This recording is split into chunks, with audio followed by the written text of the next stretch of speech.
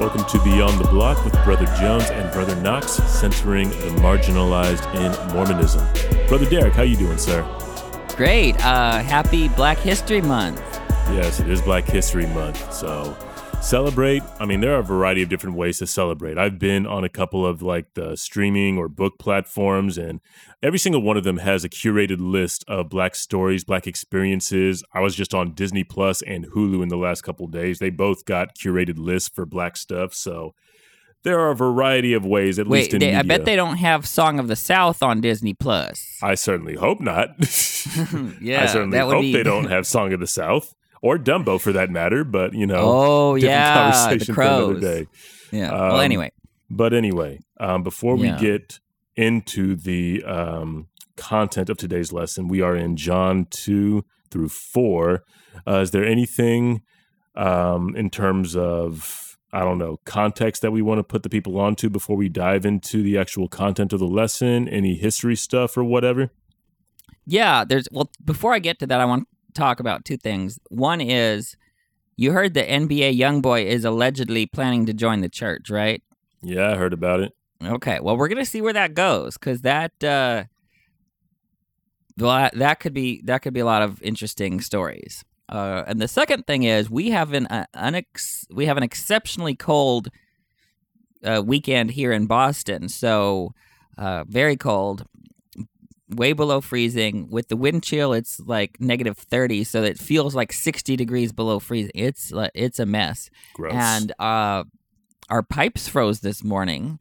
Oh my! So the hot water pipe to the shower froze. We did not have any hot water.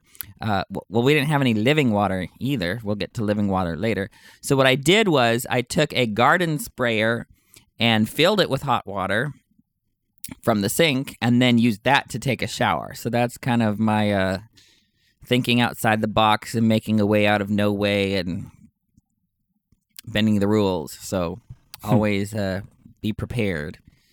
Anyway, so I wanted to talk about the Book of Signs, and so scholars have identified what may be a coherent unit in the first 12 chapters of John, the last part of John 1 after the prologue up to John chapter 12.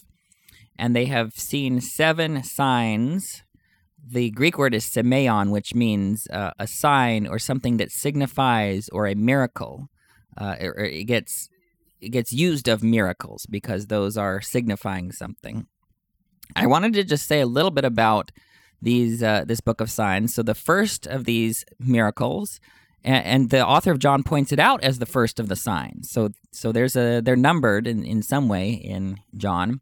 The first of these is the changing the water into wine in Cana in John 2. The second of these miracles is the healing of the royal official's son in Capernaum in John 4, which I'm not going to say much about. There's a parallel in Matthew 8 that we can talk about it there. A partial parallel. The third of the signs is healing the paralytic at Bethesda in John 5. The fourth is feeding the 5,000 in John 6, and then the fifth is Jesus walking on water in John 6. Then you've got the sixth of the signs, healing the man blind from birth in John 9. And the seventh then is the raising of Lazarus in John 11. So scholars can dispute a little bit about which signs go where, and some have an alternative, but that's kind of the consensus. And so we're going to be dealing with the first of these signs. And I want to talk about what John's logic is in having these signs of pointing towards Christ. And I want to bring in some background as a teacher who sometimes gets asked to write college recommendations. Now, you know, when Harvard they probably get 10 to 15,000 undergraduate applications every year. Can you imagine messing through? That's almost as bad as the online dating world, sorting through thousands. Right? How am I going to swipe on all these thousands of dudes? But sorting through, here's the thing about recommendations. Every kid who's applying to Harvard is going to find a teacher that says they're smart and says they're hardworking and says they're a great kid. You know, they're going to say all the same adjectives. They're smart or intelligent, they're hardworking and persistent, and they're pleasant and nice and kind or whatever, like all these same adjectives. But it turns out adjectives are not as powerful as concrete narratives. So instead of saying, oh, this student is smart, what I can say is, on the third week of class, I gave the entire class a college-level problem, and this student solved it through this ingenious way that I had not presented before. Like, you can just actually give a concrete narrative, and that is compelling. It draws the reader in, and you know how they say show, don't tell? Yeah. When you're writing? Yeah. Like, that's a way of showing instead of telling. So instead of using adjectives, using these concrete actual examples, narratives, right? Yeah. Because that is interesting. Then you show what you mean by intelligent, you show what you mean by kind, or you show what you mean by hardworking with actual details and evidence. And this is exactly what the Book of Signs does for the Gospel of John. And I want to say, the people who give testimonies in the church don't follow this advice because they're up there with all these adjectives. Oh, the church is true. The Book of Mormon is true. The prophet is true, right? What do you mean by true? Like, I want to hear more than just adjectives. So here's a pro tip to everyone who's listening. Next time you give your testimony, don't just dump a whole bunch of adjectives, because that's not going to have the same impact as a concrete narrative. Like, I want to ask people, what do you mean the church is true? What if I told people Walmart is the one true store? What would that even mean, right? What does it even mean that we're the one true church? Like, what does it mean to you? Like, so I don't want to waste any more time on that. But you have any thoughts on this?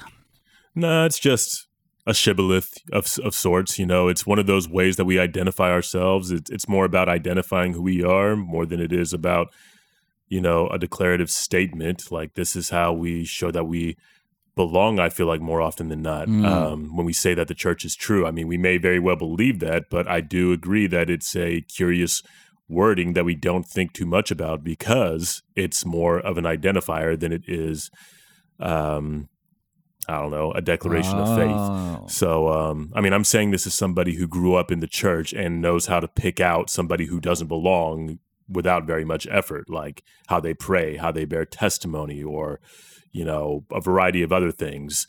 But, you know, that is a bit of a different conversation. And I do, even though it is like against the recommendations of like the first presidency or whatever to share narratives or share how we know or whatever, because like this is what the church has advised us to do, is simply get up and declare what we know to be true. And I like to use your words, to declare the adjectives. That's what the church has asked us to do. But I do think there is definitely power in sharing compelling narratives that help other people see how we know what we know. Like, I think there is a lot more power in that than simply getting up and declaring adjectives. So, well, you know, I mean, it's only fair because the conservatives are attacking pronouns, so I should be up here attacking adjectives. Let's just spread it all around. But anyway, so I'm not against adjectives. My problem is that they can be very ambiguous. They can be they don't really communicate well, because when one person says, "Oh, the Book of Mormon is true," what does that mean? Does it mean you think it's historically, literally accurate in a fundamentalistic manner, or do you mean it's true in the sense that it brings people to real faith in Christ? Now, that's what it does for me, right? So if you say the Book of Mormon is true, it could mean a whole bunch of different things, and it could lead to miscommunication, and people will assume you mean one thing rather than the other. So that's why I rarely get up and say, well, the Book of Mormon is true, because people might layer onto that a whole bunch of stuff that I'm not saying. Right. Okay. So let's talk about wine for a second. And in my days before repentance, before I joined the church, I did partake of alcohol reasonably and moderately and responsibly. And now I don't. But here's something interesting. A lot of people talk about, in order to be exalted, you have to obey all the commandments. Now, the problem with this is, A, they have not enumerated all the commandments like I tried to do, and it's exceptionally hard. But second of all, not all commandments apply to all people at all times in the same way. There are exceptions. There are different dispensations. There are different...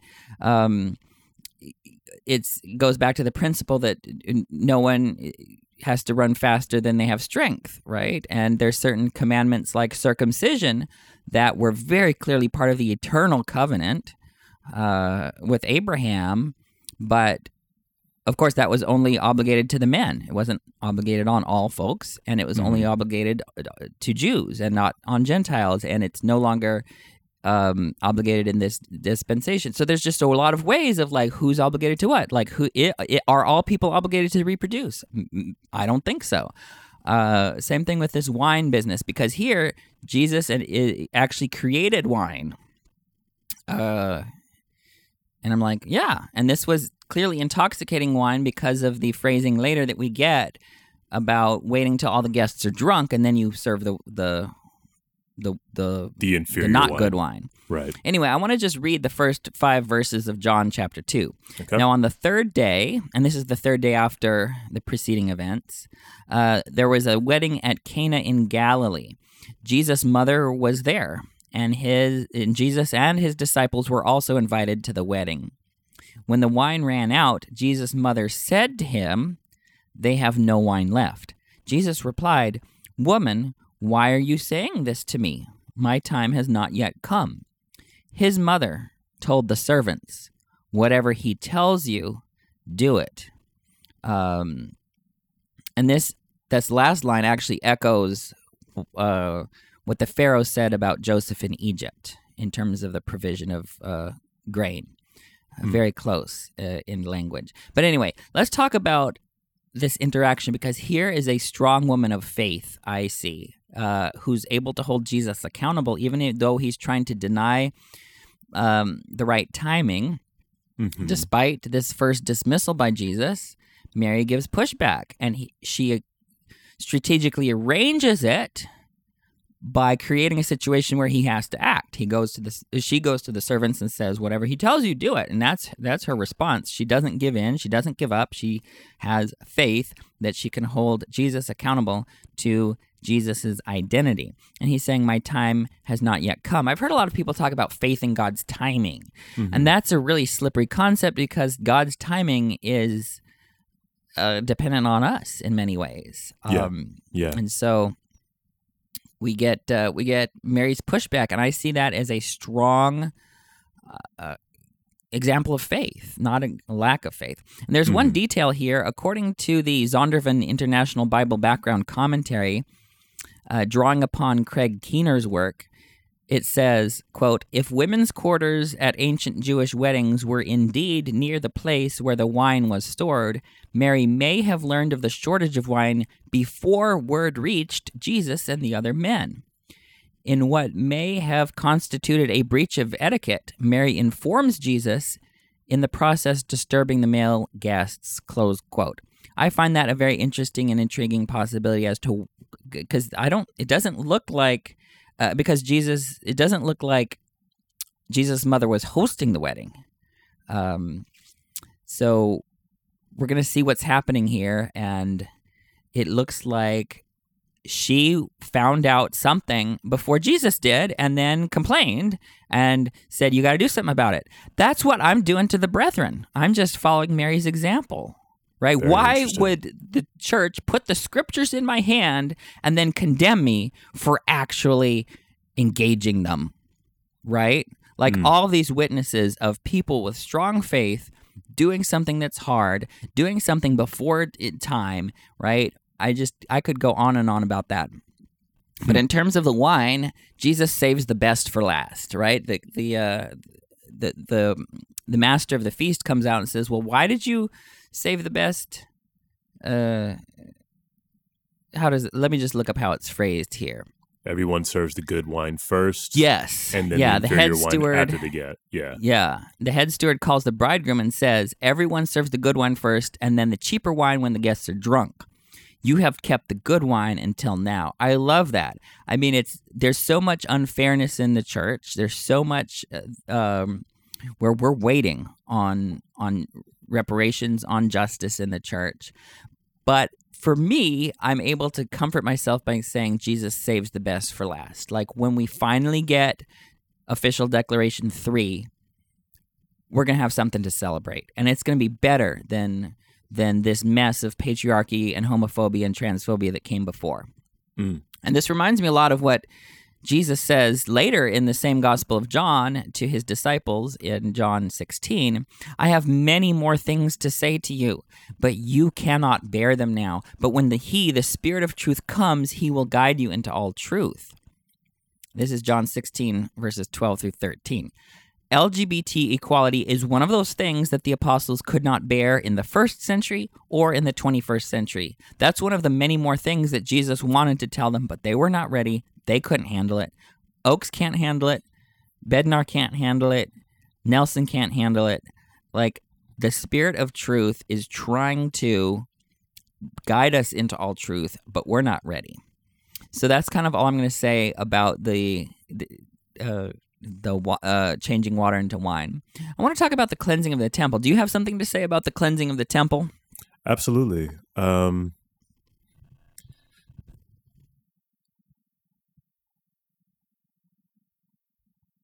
I really want to understand the problem here, the sin in this moment. Because if there's any moment in Jesus's ministry where you could reasonably assume that Jesus was angry, this might be it. And I feel like angry Jesus is important to notice, considering all that Jesus had to deal with in his ministry, his recorded ministry anyway. What we have, Jesus had to deal with a lot, yet his feelings aren't really noted as angry or even necessarily taking offense, if they're noted at all in those moments. There are moments where people lied to Jesus, where people whined, like a lot of his followers when he taught hard things. There were people that betrayed Jesus, like literally shifted their loyalties, like Judas. There were people that were cowards, like the rich young ruler, or like Peter, constantly complaining, people that were falling asleep in Gethsemane at all the wrong times, like when Jesus needed them most. And there's no recorded moment in any of those narratives where offense seems to be taken by Jesus. But then we get to this whole temple thing, and that really seemed to set Jesus off based on how he acted. And I want to understand it, because angry Jesus, in considering all that, seems especially important to understand for at least the reason that we might not make similar mistakes as individuals or as a church. Now, I do want to note that there's no explicit recording of Jesus being angry here. We just have this assumption that many of us make. Like when people talk about Jesus getting angry, they immediately go to Jesus driving the money changers out of the temple, flipping tables, yada, yada. So, that's more or less what I'm basing my assumption on. But to get to the actual story itself, there's a primary problem I want to understand, because I don't think selling animals was the primary problem in the temple. Like John clarifies that the animals were like cattle, doves, sheep, like all sacrificial animals. Like this is something we get in this account that we don't really get in the other gospels.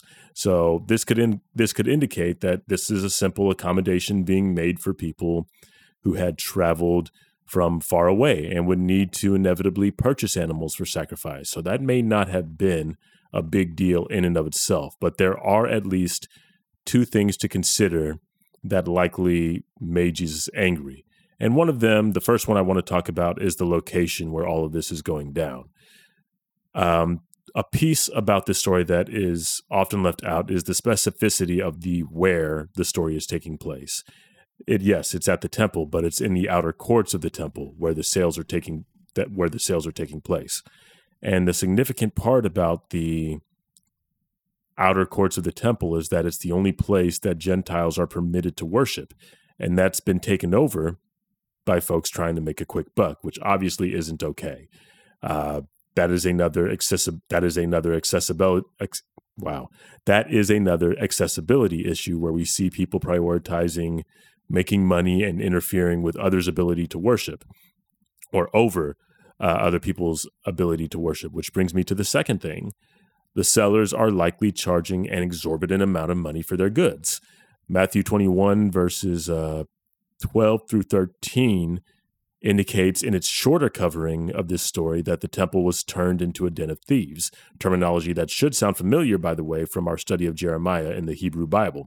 And that conversation revolved very much around how the wickedness of those using the temple had turned it into a den of robbers, a den of thieves, rather than a holy house. They might have been performing the ordinances, but they were oppressing the stranger, oppressing the poor and the widow. They were stealing, they were murdering, they were committing adultery, they were swearing falsely and burning incense to Baal, basically breaking all 10 commandments in the temple. And in this case, though, we have a corruption of the temple still, but specifically in the form of extorting people who are coming to worship at the very temple where they set up shop, which is a different kind of irony. So yeah, of course, Jesus would be angry, or if he was angry, we would certainly understand why. People are using his Father's house, the house of the God of justice, to administer injustice, to extort some and obstruct others from entering the temple. Additionally, they're claiming that the prophets brought in will go toward the maintenance of the temple, and Jesus will display a similar anger next time someone uses his Father's name to hurt a neighbor. So there's just a lot of problematic things going on at God's house or in God's name, and Jesus is understandably angry about that. In fact, the next time somebody weaponizes God's house or God's name to oppress other people, we see Jesus again getting angry. We see a ton of exclamation marks in Matthew 23, where he rains down and just verbally addresses the religious leaders of that day. So I'm reading this and I'm just like, do we do something similar? Do we ever kick people out that Jesus would want in so that we can make room for problematic people or problematic ideologies? Do we ever notice that we are asking way too much of certain populations in the church, or certain populations in general, that we would not ask of ourselves, or that would be ultimately an injustice if it were asked of us? This is the kind of thing that we see happening at the moment that Jesus is making a whip and driving everybody out of the temple. We see Jesus is clearly, at the very least, indignant that his house, his Father's house, is being used to commit injustices, to kick to kick people out of the only area where they're actually permitted to worship, kick non-Jews out of the outer courts, and to also charge exorbitant amounts to worship in the temple, which is ultimately the house of God, who is a God of justice.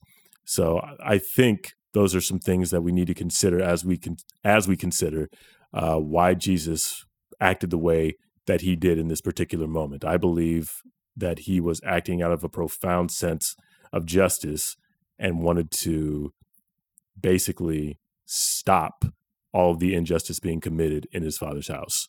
What thoughts you got about that? Yeah, you said so many good things. I want to talk a little bit about temples, because this is one of the places where the Lord's, what should be a house of prayer for all peoples, as Isaiah 56 says, functions as a house of discrimination. Right? We have patriarchy. We have the exclusion of women from many pieces of the temple. We have the exclusion of LGBTQ people in different ways and in different manners. I'm like, why is this? Why do we want this? Right? Why are we turning the Lord's house into this mess? Right? And I'm just sitting with this. And here's the point that I want to make, is to put the temple in proper balance, in proper proportion, because I think so much of the art and skill of being a theologian is having a sense of proportion and balance, like majoring in the major things and minoring in the minor things. And yes, I'm glad there are temples, and I'm glad that they're important, and I'm right. However, I think there's a problem when you put too much weight on the temple and too much emphasis on the temple and too much celebrity status around the temple, because the temple has a very, very small place to play in the New Testament witness. And that's my main connection with the scriptures, is the New Testament. And I just want to say, what's going on with all this? And so here's a trick question that I want to ask people is, how many temples are there? And then people will want to go to the church's website and look up the number of how many of those buildings there are, and there's over 150 of those buildings. But I'm here to say that those aren't actually temples. They're only temples in a figurative sense and in a symbolic sense, in a pointing sense. But the real temples are us. We humans are created in the image of God. So how many temples are there? There are 8 billion temples on this earth. Those are real temples. Those buildings that say the house of the Lord on them, those are pointing towards this symbolic, tangible presence of where the heavens and earth intersect, right? It points towards that, but we are actually the image bearers. The temple does not bear the image of God. We bear the image of God. We who are alive bear the image of God. We are the temples. We are where divinity dwells in the world. And I want to say that Jesus decenters the temple. He refocuses the temple. He reprioritizes the temple. It's just amazing how our culture tends to overestimate and put overclaim and overconfidence and put too much weight on the temple. I'm not against the temple, right? But we it can need become to see an idol. Right. Like we said last time, or maybe I don't know if I said this, but Satan loves to tempt us with second best. Satan doesn't really, I have never been tempted to kill people, but I have been tempted to put too much weight on the scriptures. I like the scriptures. They're good, but they're not God. So same thing with the temple. Satan loves to trick us with something second best because that takes our noblest motives and turns them against God and causes us to end up running afoul of the first commandment, not to have any other gods before God. Not even the temple, right? Not even the marriage, not even the family. We're going to get to those idols later. But here's what Jesus says.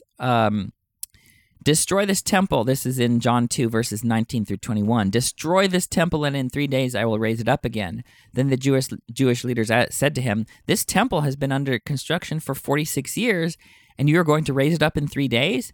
But Jesus was speaking about the temple of his body. Notice what he does.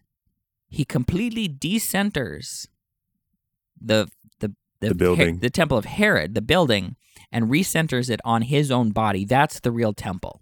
The human body, his body, that is where we should end up focusing. And I want to talk a little bit about covenants because people love the covenants they make in the temple, or many people do. Our culture, culture tells people to love them and prize them. And I think it's cool that we should have the proper proportion and respect for them. However, covenants in our cultural context lead to some problems. These covenants and ordinances lead to anxiety, they lead to scrupulosity, and they lead to arrogance. They lead to anxiety when they're not available. Like, oh no, I'm worried that I didn't catch all my ancestors and they're not going to have the ordinances. Or, oh no, I married this this is a real story. Like I've heard of women who marry a man who has a previous has kids from a previous marriage, either divorced or widowed, right? And the man is sealed to his previous wife, and the kids, the stepkids, are sealed to the previous wife as well. So this new wife comes in, she's raising these little kids, and she's not sealed to them. And there's no way in our doctrine we can fix that, that we know of, right? There's no covenant. Our concept of covenants creates anxiety in places like these. What about people sealed to their abusers? What about people like me who aren't sealed to anyone, right? What about LGBT folks who are not allowed to be sealed to their spouses, right? There's just so many ways that covenants create anxiety. Yes, they might alleviate anxiety, like, oh, if your family fits the mold, you've got the mommy and daddy and all the kids, and everything works out, and you're sealed together. Like, oh, you'll see them together, or you'll be together forever. Like, that's interesting because when you look at the promises in D&C 132 about sealing, it has nothing to do with, quote, being together. You will not find those words, being together, or seeing one another again, anywhere in D&C 132. The promises are much more specific, much more narrow than just generically, quote, being together or having a marriage that lasts forever, being with your loved one forever, right? So they also cause scrupulosity. If you're trying to make your covenants work, it will end up causing people to have so much obsession over these things. Or if your covenants all work out and you think you've checked all the boxes, then it leads to arrogance, or it leads to smugness, or it leads to indifference. Like there's all these people who are all set and they don't even care about people like me who are excluded from some of the most important covenants that the church can make. And I would just want to say, well, that's not the way of Christ. The way of Christ is in Matthew 11. Come to me, all you who are weary and burdened. He's not saying, come to me, all you who have it all set. He's looking out for the marginalized, those who are in the worst situations. He says, come to me, all you who are weary and burdened, and I will give you rest, which is the opposite of the anxiety that people culturally create with these covenants. Take my yoke on you and learn from me, because I am gentle and humble in heart, and you will find rest for your souls. For my yoke is easy to bear, and my load is not hard to carry. And I just want to quote two other texts in the New Testament that really decenter the temple. This is from Paul, and he was writing while the second temple still existed. When he wrote 1 Corinthians, the Jerusalem temple still existed. But here's what Paul says. He dethrones that temple and says, do you not know that you are God's temple and that God's Spirit lives in you? Where are the literalists here? Where are the fundamentalists here when it specifically says that we are God's temple? Not those buildings that cost millions of dollars, but we are God's temple. And then the New Testament closes in the second to last chapter, Revelation 21, verse 22. John says in his vision, he says, now I saw no temple in the city, and this is the New Jerusalem, because the Lord God, the all-powerful, and the Lamb are its temple. So we see the New Testament, even before the second temple was destroyed, decentering the temple, focusing on Jesus as the temple, focusing on us, the community, as the temple. So I just want to name that we need to put the temple back in its proper place. Out of the center. Yes, out of the center. Yes. And I'm not against the temple. I think the temple is functioning correctly when it's pointing to Jesus. When it's pointing to Jesus. If it's not pointing to Jesus, if it's not pointing to love, if it's not pointing to God, if it's not pointing to these things, we've missed the mark, and we've become engaged in empty ritual, or engaged in this outward ritualism that really misses the whole point. Right? Anyway, so I want to talk about the end of John chapter 2. We've got this very interesting line. And in the original manuscripts and the original document, there would have been no chapter numbers. Those chapter numbers are a medieval invention. They're not even from the early church. So there wouldn't have been any division between chapter 2 and chapter 3. And the end of John, the last verse of John 2 says, he, meaning Jesus, he did not need anyone to testify about man, anthropos, for he knew what was in man, anthropos. And then the next, within 4 words, we get, the fourth word after that is also anthropos again. Now there was a man of the Pharisees. And I think some of our English translations obscure this by translating it, instead of saying man, they make it gender neutral in John 2. He didn't need anyone to testify about anyone because he knew what was in everyone, or something like that. I think the NRSV does. And then they don't see a certain man of the Pharisees. They'll just say like a ruler of the Pharisees. I can't remember how the NRSV does it. But I think it's really important that we've got... I'm looking at it. It says everyone. Okay. Yeah. We've got man, anthropos, in John 3:1. Nicodemus. So we have Jesus knows what was in man. Now the problem here is obvious, that man is no longer gender neutral. It used to be the Old English word for human, right? And where W-E-R was the specific adult male, right? Now man has become narrowed in its scope to meaning male, and that causes problems in English. But anthropos does not do that. It is human. It is what our species is. So there was he knows what was in the human heart, and we get this not just in adjectives but in narratives. We get this with Nicodemus in John 3, because Jesus knows what's going on in Nicodemus's heart, and Jesus knows what was going on in the woman of Samaria's heart. Like, he knew what was in both of them, and I think that's a great introduction to John chapter 3. Now, do you have something to say about Nicodemus?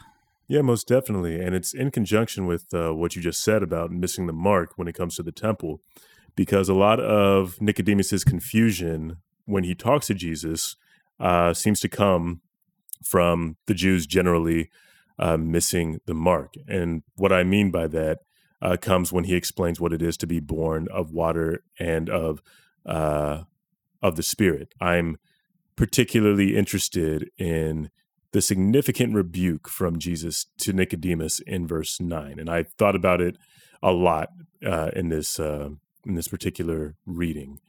Nicodemus does seem to be impressed with Jesus, and seems to confess that, Jesus knows what he's talking about or whatever. But in verse 9, Nicodemus straight up asks, how can these things be? And then in Jesus' response, it's worth considering because it indicates a few things. But first of all, Jesus' response in the next verse is, are you a teacher of Israel and yet do not understand these things? Like, Nicodemus is a religious leader.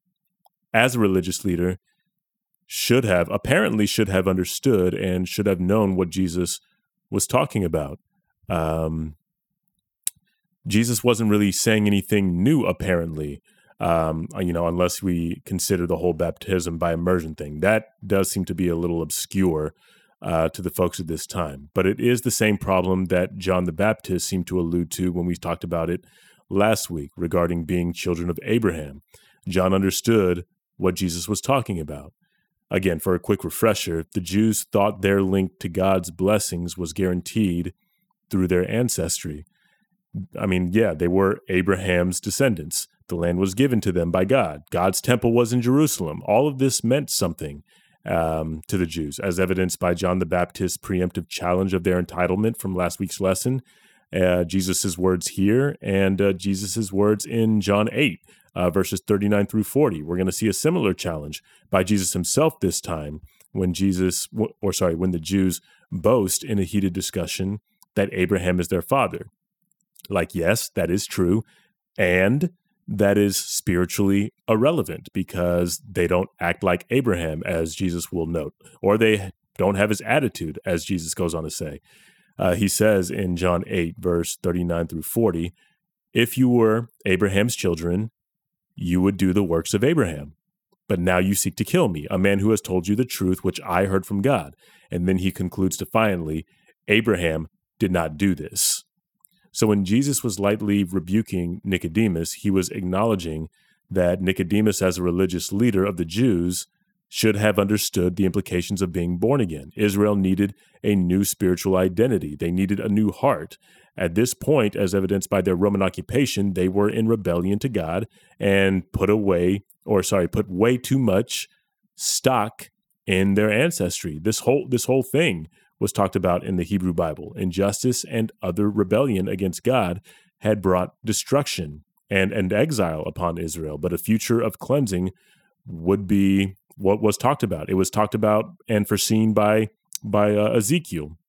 It says in Ezekiel, this is 36, starting in 25, I will cleanse you from all your filthiness and from your idols. I will give you a new heart and put a new spirit within you. I will take the heart of stone out of your flesh and give you a heart of flesh.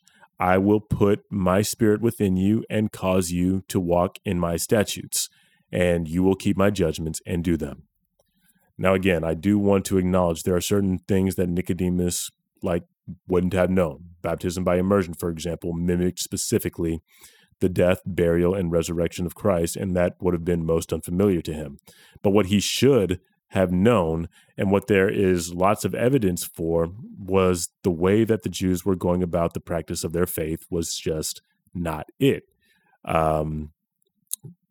Israel had failed God over and over again because they did not walk in justice, and they were not looking after the widow. They were not looking after the poor. They were not taking care of the stranger. They were acting in ways that were contrary to the law of God. They were not truly oriented to God. And only those who make such a transition from that to this actual attitude of Abraham, as Jesus is noting, could actually enter the kingdom of God. This is what Nicodemus should have known based on the previous law. And I feel like, based on what was written in the Hebrew Bible, and I feel like we can really fall into this trap as saints. I feel like you and I in particular, and several other people, often say things that can be perceived as radical because we don't hear them a lot, but they are in the scriptures. I've lost count of how many times I've heard you, Derek, say in a very exasperated tone, it's in the scriptures. Like, it's not new. A lot of the things that we talk about when we focus on love or when we focus on justice and talking about how we should be affirming people that we're not accustomed to affirming, that's not really new. And this shouldn't be new to our leaders either, if they have studied the scriptures or if they are willing to read the scriptures in that way. I feel like this is the problem of the religious leaders of that day, and this is the problem that Jesus is running into with Nicodemus. Nicodemus is so caught up in a culture that is so focused on their Abrahamic ancestry that they are not focused on having the heart of Abraham, having the attitude of Abraham, having an attitude that would actually get them in to the kingdom of God. How do you read it? Yeah, I read it very similarly. And I think we have to be careful how we talk about Israel, because we should never divorce, and I'm not saying you were doing this, but we should never divorce this from its historical context. Like, Israel was designed to be a blessing to everyone. It was never meant to be a segregation-y thing. Mm-hmm. Like, we can see this in the Torah, where if there are strangers among, and like you've said, if there are strangers, if they're foreigners, people of other ethnicities in the land, you have to treat them well. There shall be one law, right? To the native born and the foreign born among you. I think this is in Exodus 12. And I'm like, why? So this is the context. Like, Israel is meant to be a blessing to everyone else. And I think this is what we need to think about, is when Israel becomes isolated. It's not something that's bad about Jews. It's something that happens to all of us, right? And we see this being recapitulated in the Church of Jesus Christ of Latter-day Saints. People now think, oh, we're here for us, and everyone else is just kind of whatever, right? It's a similar kind of chosen people complex. Right, exactly. And I think it's really interesting, some things that I've noticed about Jesus as a masterful teacher, and then the author of the Gospel of John as a great author. So let me just go and talk about how I think that the author of John carefully juxtaposed these two narratives in what is now John 3 and 4. But remember, there were no chapter divisions. I think until the 1300s. I think it's quite late. Maybe the 12th century, something like that. But the author of the Gospel of John provides these contrasts, and I think deliberately placed Nicodemus and the Samaritan woman side by side to show contrasts and to demonstrate the inclusive scope and the range of Christ's ministry, that it's not just for the Jews, right? It's for everyone. So here's some contrasts. Nicodemus is male, and the Samaritan woman is female, and that's a significant category right here, right? Nicodemus comes to Jesus at night, and Jesus comes to the Samaritan woman in the middle of the day. So this is complete opposites here. Nicodemus is named. We know his name, but the Samaritan woman is unnamed. Nicodemus is Jewish, and the Samaritan woman is, spoiler alert, she's a Samaritan. And Nicodemus is a respected citizen, a well-known ruler of the Jews. He's on the Sanhedrin. You can't really get any higher than that, except maybe the high priest, right? The Sanhedrin was the highest ruling body in Judaism. He's at the center of power. He's at the center of respect. He's a well-known teacher. Even Jesus has respect for him.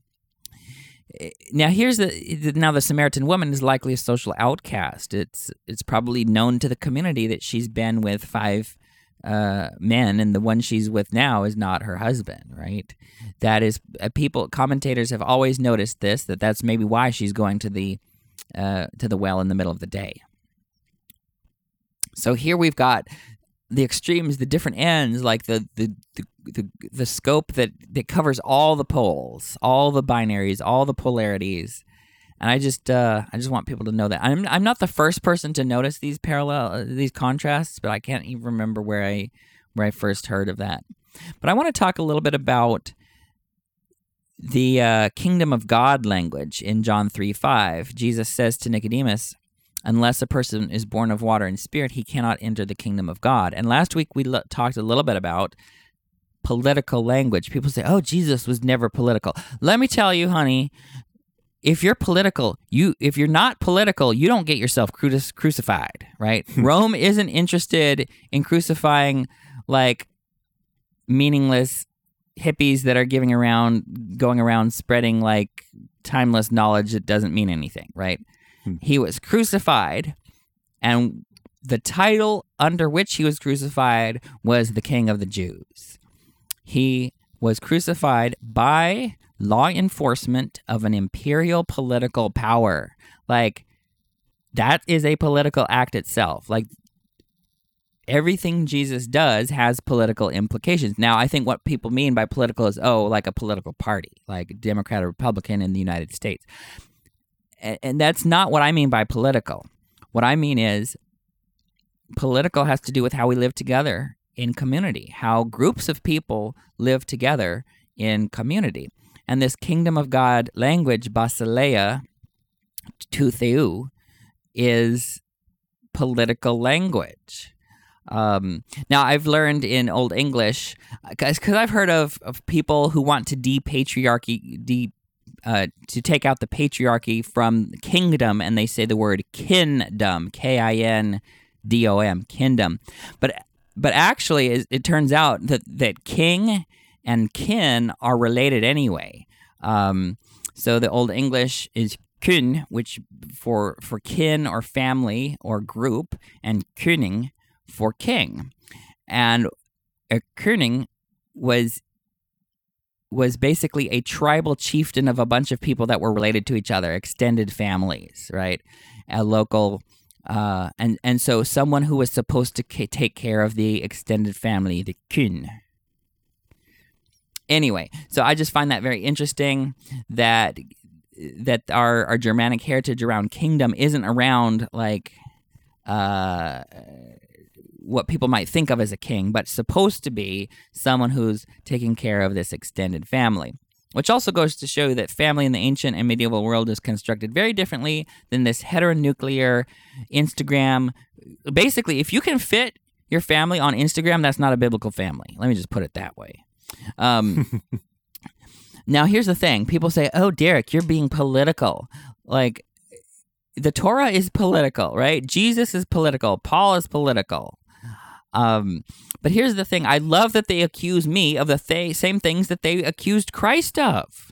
They accused Christ of being a troublemaker. They accused Christ of being political. They accused Christ of all these things. They accused Christ of being an apostate, of being a blasphemer. Like, I should count it as joy when people treat me like people in power treated Christ. I shouldn't be complaining. Like, I'm complaining, but I should be so glad that I'm on the side of Christ. And over this past week, people in various Facebook groups have accused me of attacking the church and attacking the brethren, which isn't even what I'm doing.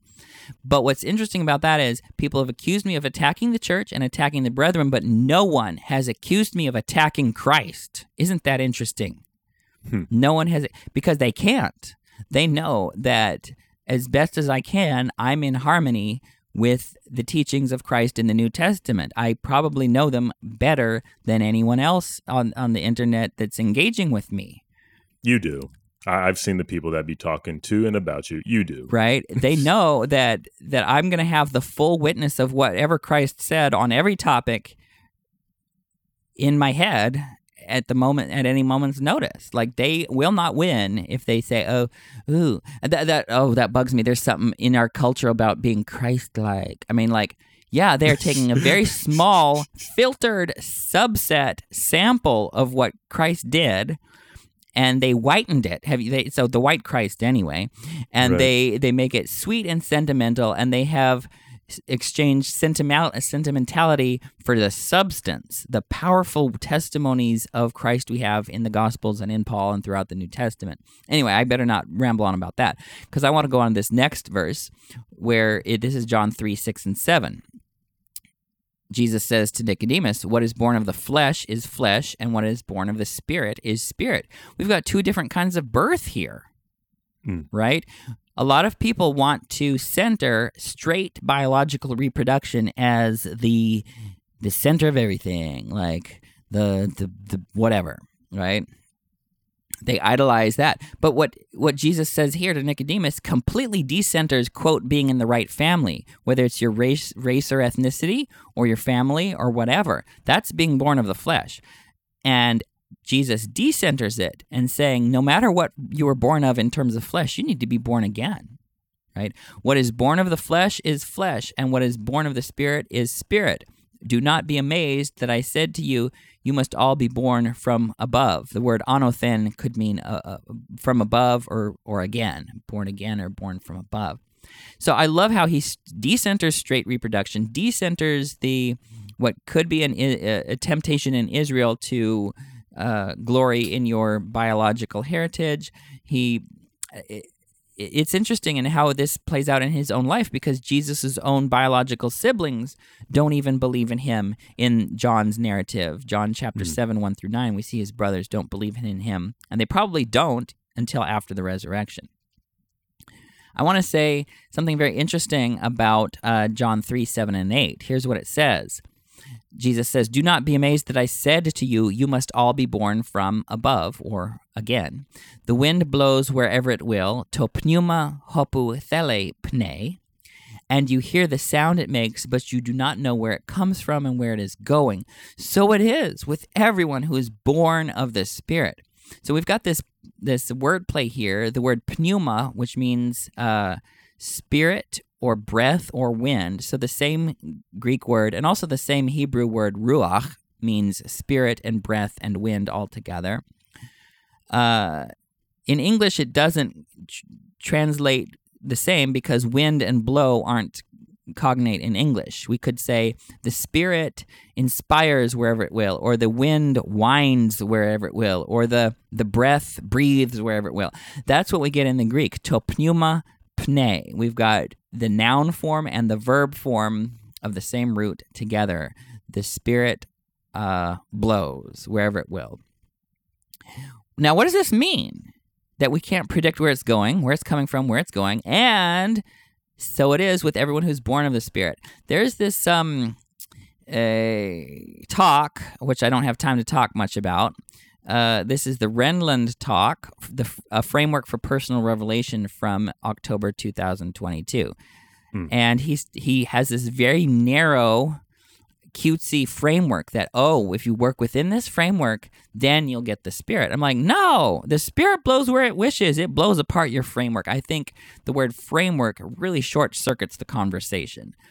And this is a problem where knowing one verse or one doctrine is like knowing one key on the piano keyboard. You might know that one real well, but if that's the only key you're hitting, it's going to be real boring real fast, and you don't have the full richness of what the instrument can do.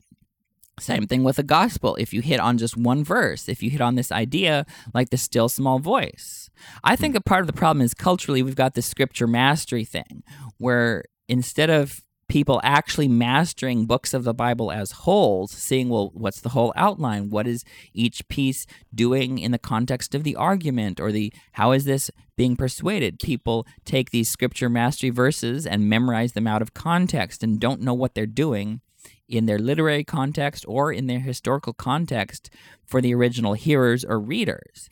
And the general authorities probably were raised on that method, that, you can find this little golden nugget and take it out of context, and that can be a sort of a catalyst for personal inspiration and whatever. And I'm fine with that to one level, right? If this little verse helps you make it through your day and helps you be a better person, that's a good start, right? Line upon line. Mm-hmm. If that's the line you're on, I'm glad you're engaging the scripture in some way, but that should not be all we do. Like our general authorities are not trained experts on the scripture. They're not professionals. They have not probably done, I mean, I don't know what they've done and they haven't done.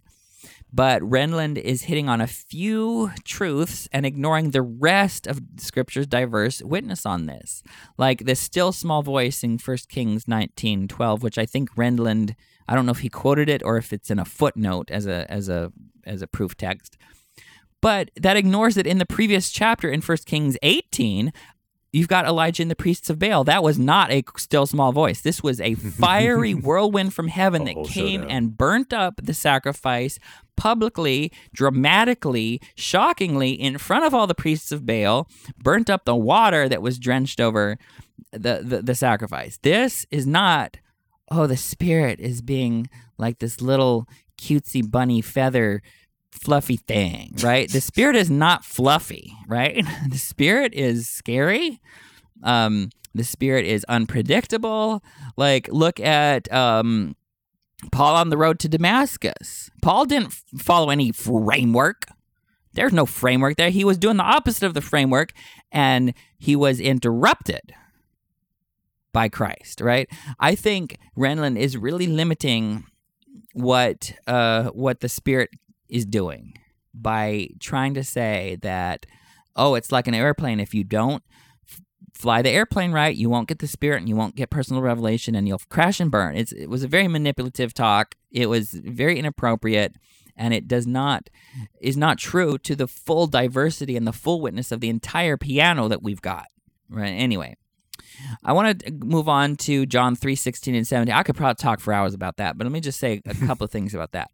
For this is the way God loved the world. By the way, in the Wessex Gospels, translated into the West Saxon dialect of Old English, the word for world is Midgard, which is Middle Earth, literally, right? So this is where Tolkien got the concept of Middle Earth. For this is the way God loved the world. He gave his one and only Son so that everyone who believes in him will not perish, but have eternal life. For God did not send his Son into the world to condemn the world, but that the world should be saved through him. Like, this should bring peace. It should not bring anxiety. It should not bring scrupulosity. It should not bring arrogance. God loves the entire world and makes every provision for us to have eternal life. There's no condemnation, no gotcha, no oops, you didn't get the ordinances, or oops, you didn't get to the temple, or oops, you're gay, or oops, you're this, oops. There's no oops here. That's not the point. God did not send Jesus in so that everyone would oops. God sent the world Jesus because everyone already oopsed, right?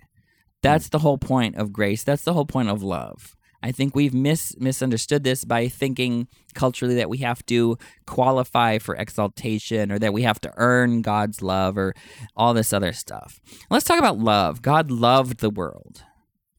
Like, it's shocking how shocking that is, because I grew up with that. And I'm like, oh, God loved the world.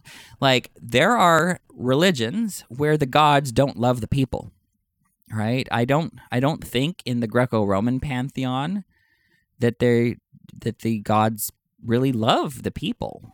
I'm not even sure. In the Old Norse pantheon, I'm not sure. I'm not an expert on these, but that's not the primary concept of these gods, is that they're primarily loving towards us. They may not be. Anyway, so for me, I organize things around God as love, God loving the world. As 1 John 4 says, God is love. Our primary commandments are to love God and love neighbor and love enemy. And so I organize things not around temple, not around authority, not around prophets and apostles, but I organize things around love for God, love for neighbor, and love for enemy. And I just want to say something about priesthood ordinances real quick. If I'm correct, none of our priesthood ordinances mention the word love. It's not in the sealing. People romanticize and Disneyfy the sealing ordinances as the best thing. It's not even about love, right?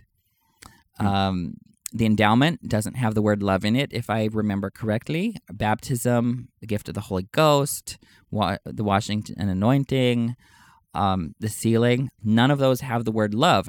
And I'm not saying that they're bad. I'm saying you got to put them in their place. Love is central. These ordinances are speaking to something, but those aren't the be-all, end-all. Those are not what we worship, right? We do not worship the temple. We do not worship the ordinances. This is not the church of temple ordinances of Latter-day Saints. This is the church of Jesus Christ of Latter-day Saints.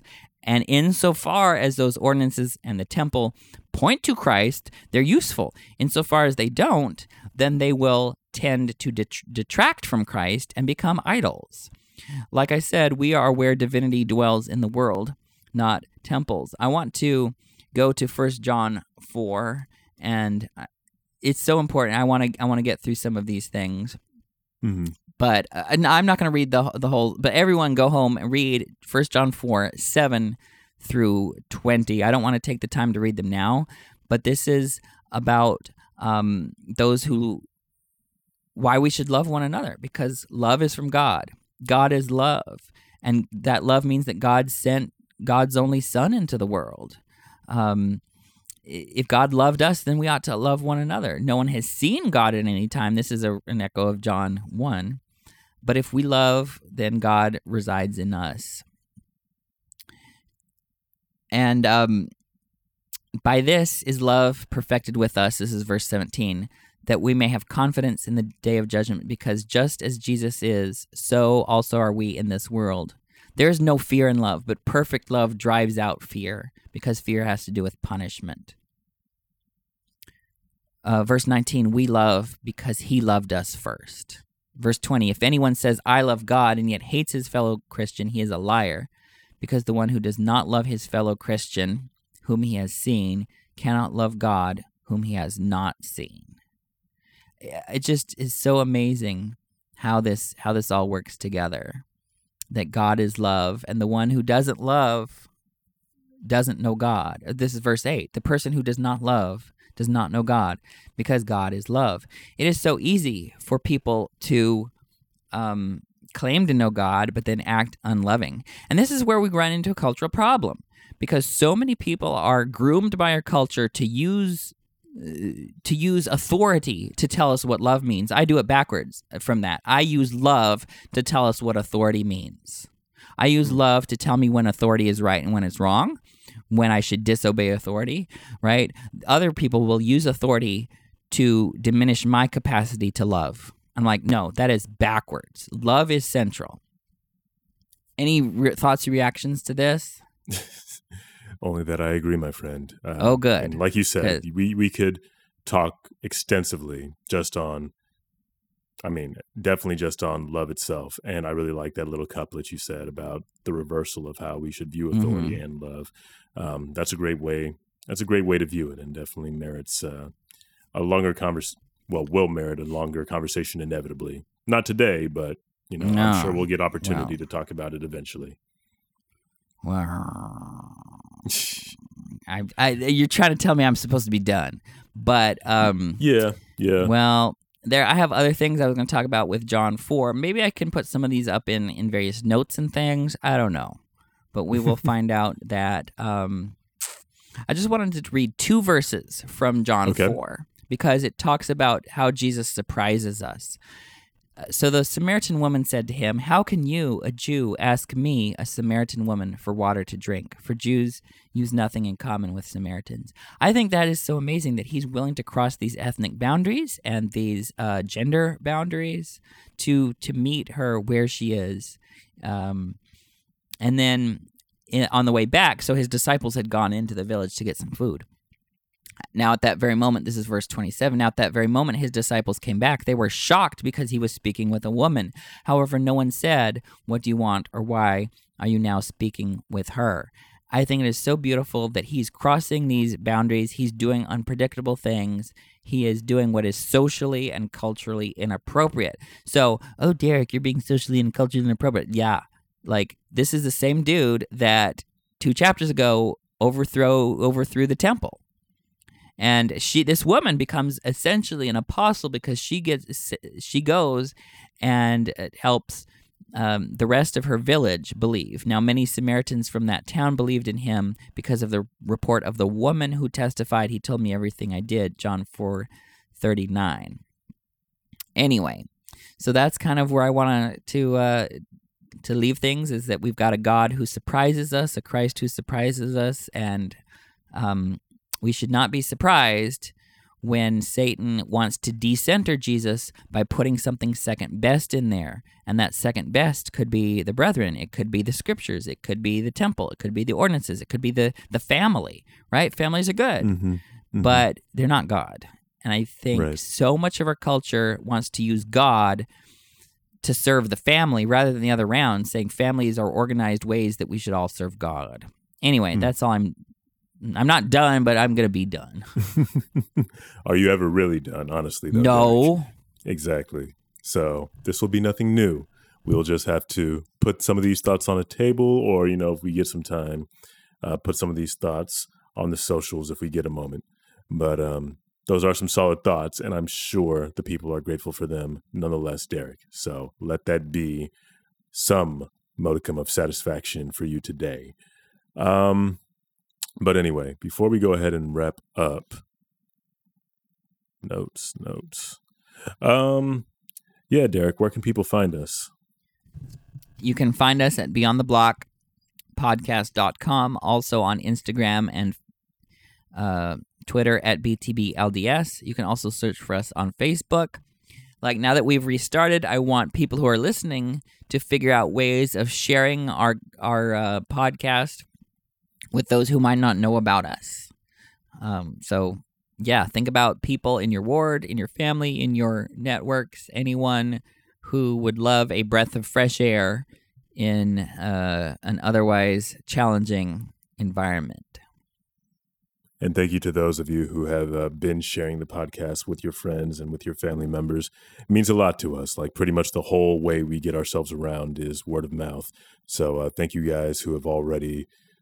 our growth at the beginning of this little project that we call Beyond the Block, that went a lot further than, I'll speak for myself, a lot further than I personally thought it was going to go in such a short amount of time. I did not anticipate we were going to have the now modest but significant following that we have. It's gotten to the point where I have not been able to visit a single congregation in this country without being recognized as one of the voices on this podcast. And that's really all thanks to you guys. So thank you for the work that you're already doing.